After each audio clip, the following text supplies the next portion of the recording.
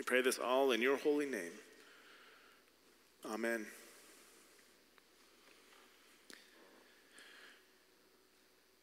Well, there is a kind of funny thing that happened when we moved to Lafayette 4 years ago. Lafayette is a college town. I know the college is in West Lafayette, but Lafayette really is a college town. And that means that the average age of people in this community is often younger than it would be elsewhere.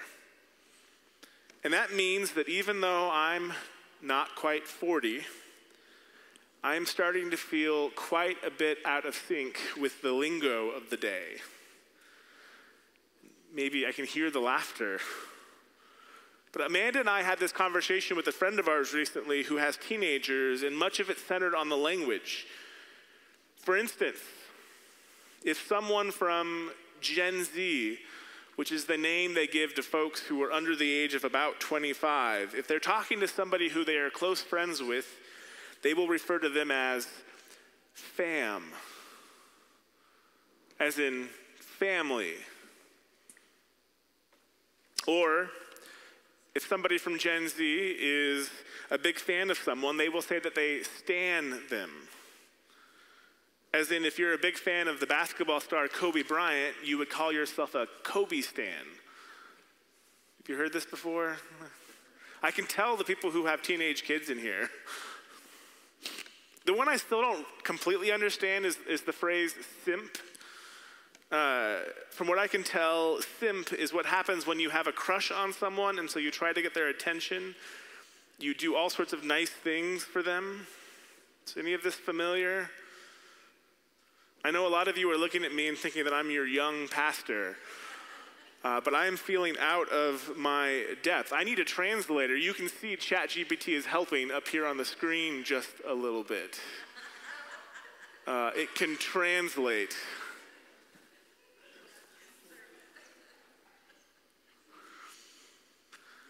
Well, today we are celebrating Pentecost Sunday. This is the day that Jesus promised would come when the Holy Spirit would be delivered to the church. The Spirit was described as an advocate, a comforter, a presence that would come and be with us. And on that first day, that first Pentecost, the Spirit revealed what God was up to. And it involved a heavy dose of translation. Which does make me wonder, do you think the Holy Spirit could help me with Gen Z? Let's listen to our scripture today from Acts chapter 2. When the day of Pentecost had come, they were all together in one place. And suddenly from heaven there came a sound like the rush of a violent wind, and it filled the entire house where they were sitting. Divided tongues as of fire appeared among them, and a tongue rested on each of them. All of them were filled with the Holy Spirit and began to speak in other languages as the Spirit gave them ability. Now there were devout Jews from every nation under heaven living in Jerusalem.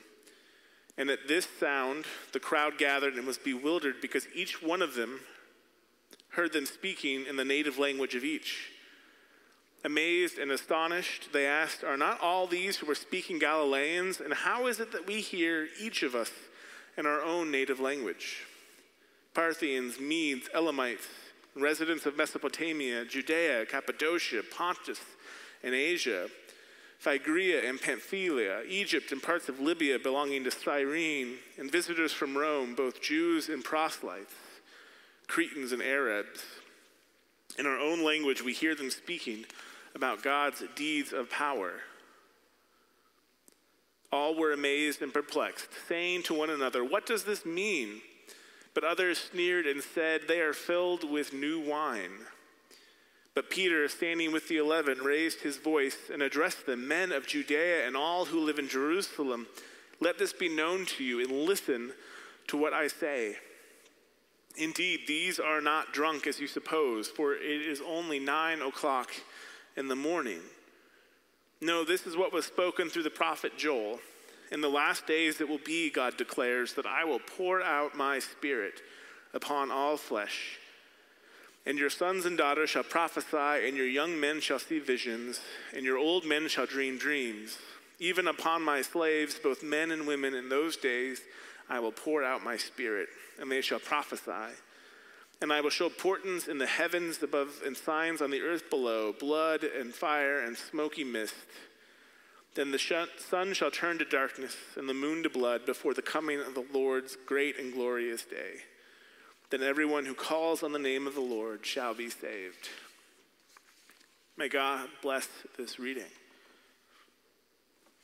So the book of Acts is actually a sequel to the Gospel of Luke. We know this because the Gospel of Luke and the book of Acts begin with an inscription. It says it is written to a guy named Theophilus. And so you can read these books as telling a very similar story from a very different perspective. The Gospel of Luke tells the story of Jesus. And the book of Acts tells the same story, only with the church as the central character. So maybe it's no surprise then that the book of Acts sees the members of this new fledgling community struggle to find understanding. Because what made the community of Jesus so different was that it was opening out to the world. It was going from being centered on one community to being oriented towards others, folks who were different.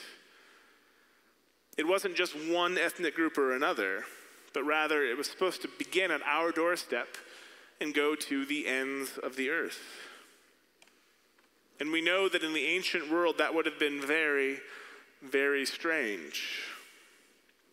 And so there's a question that arises when you have a church movement that is going out into the world. What do you do when people don't speak the same language? What do you think a ministry meeting would look like if you were to get together a board that was made up of Parthians, Medes, Elamites, residents of Mesopotamia, Judea, Cappadocia, on and on and on,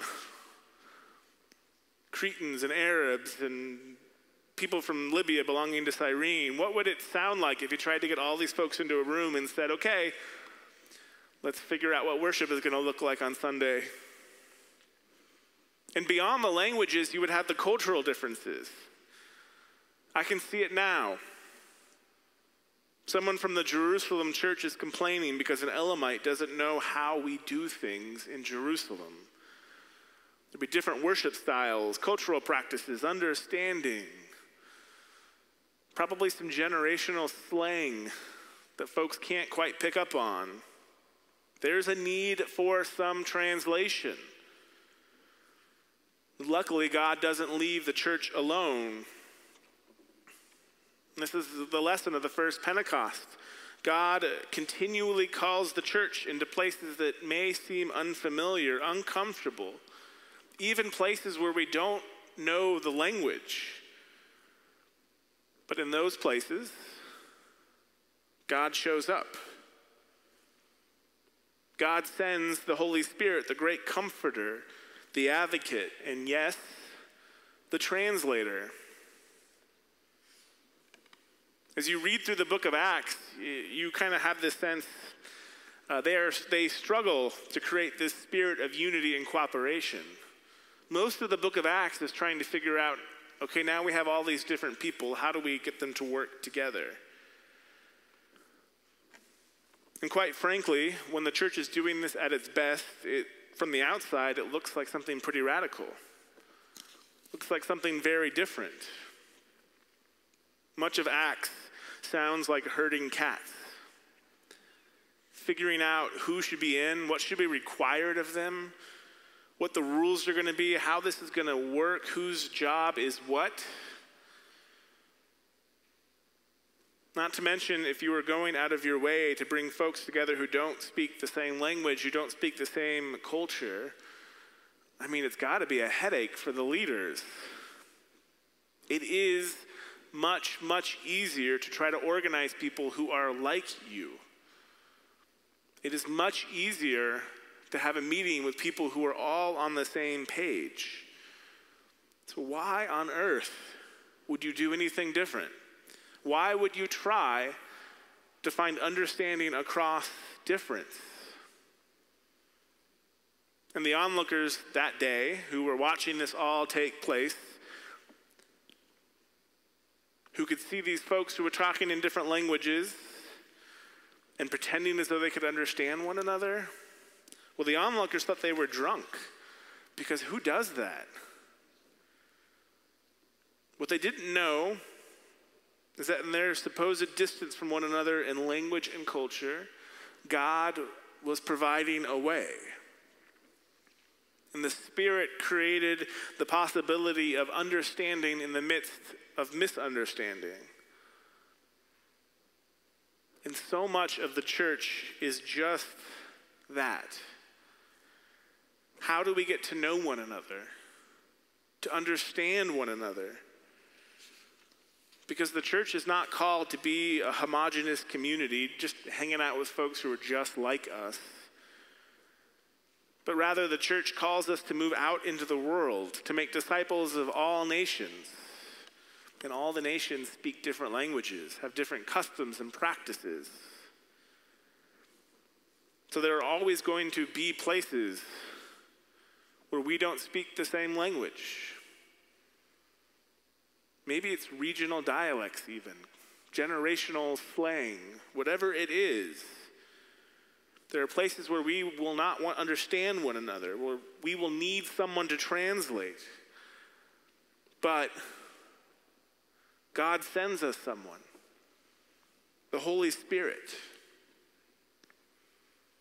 So I need the Holy Spirit to help me understand Gen Z. Steve explained to me what the word yeet means before service, and I still, something about throwing something. Somebody tell me after worship. But I wonder what about all the other ways in which we divide one another? How we divide ourselves. You know, obviously if you don't share a language, you'll need a translator, but what about all the other topics that divide us? What about cuisine? We don't all like the same food. I think it's one of the reasons why church potlucks are so brilliant. When you have a whole bunch of different dishes in one place, if you don't like one thing, chances are there's another thing you do like. Or what about manners? What is and isn't acceptable at the table, which changes culturally based on where you are. Or what kind of taste? What tastes good? Or how you decorate a place. I think the old joke about the most contentious church meetings being about carpet color, I think it's a joke because there's some truth in it. We don't always share the same taste.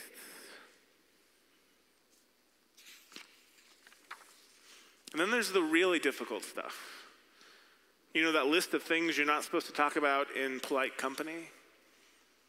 Religion, which is kind of ironic to say in a church.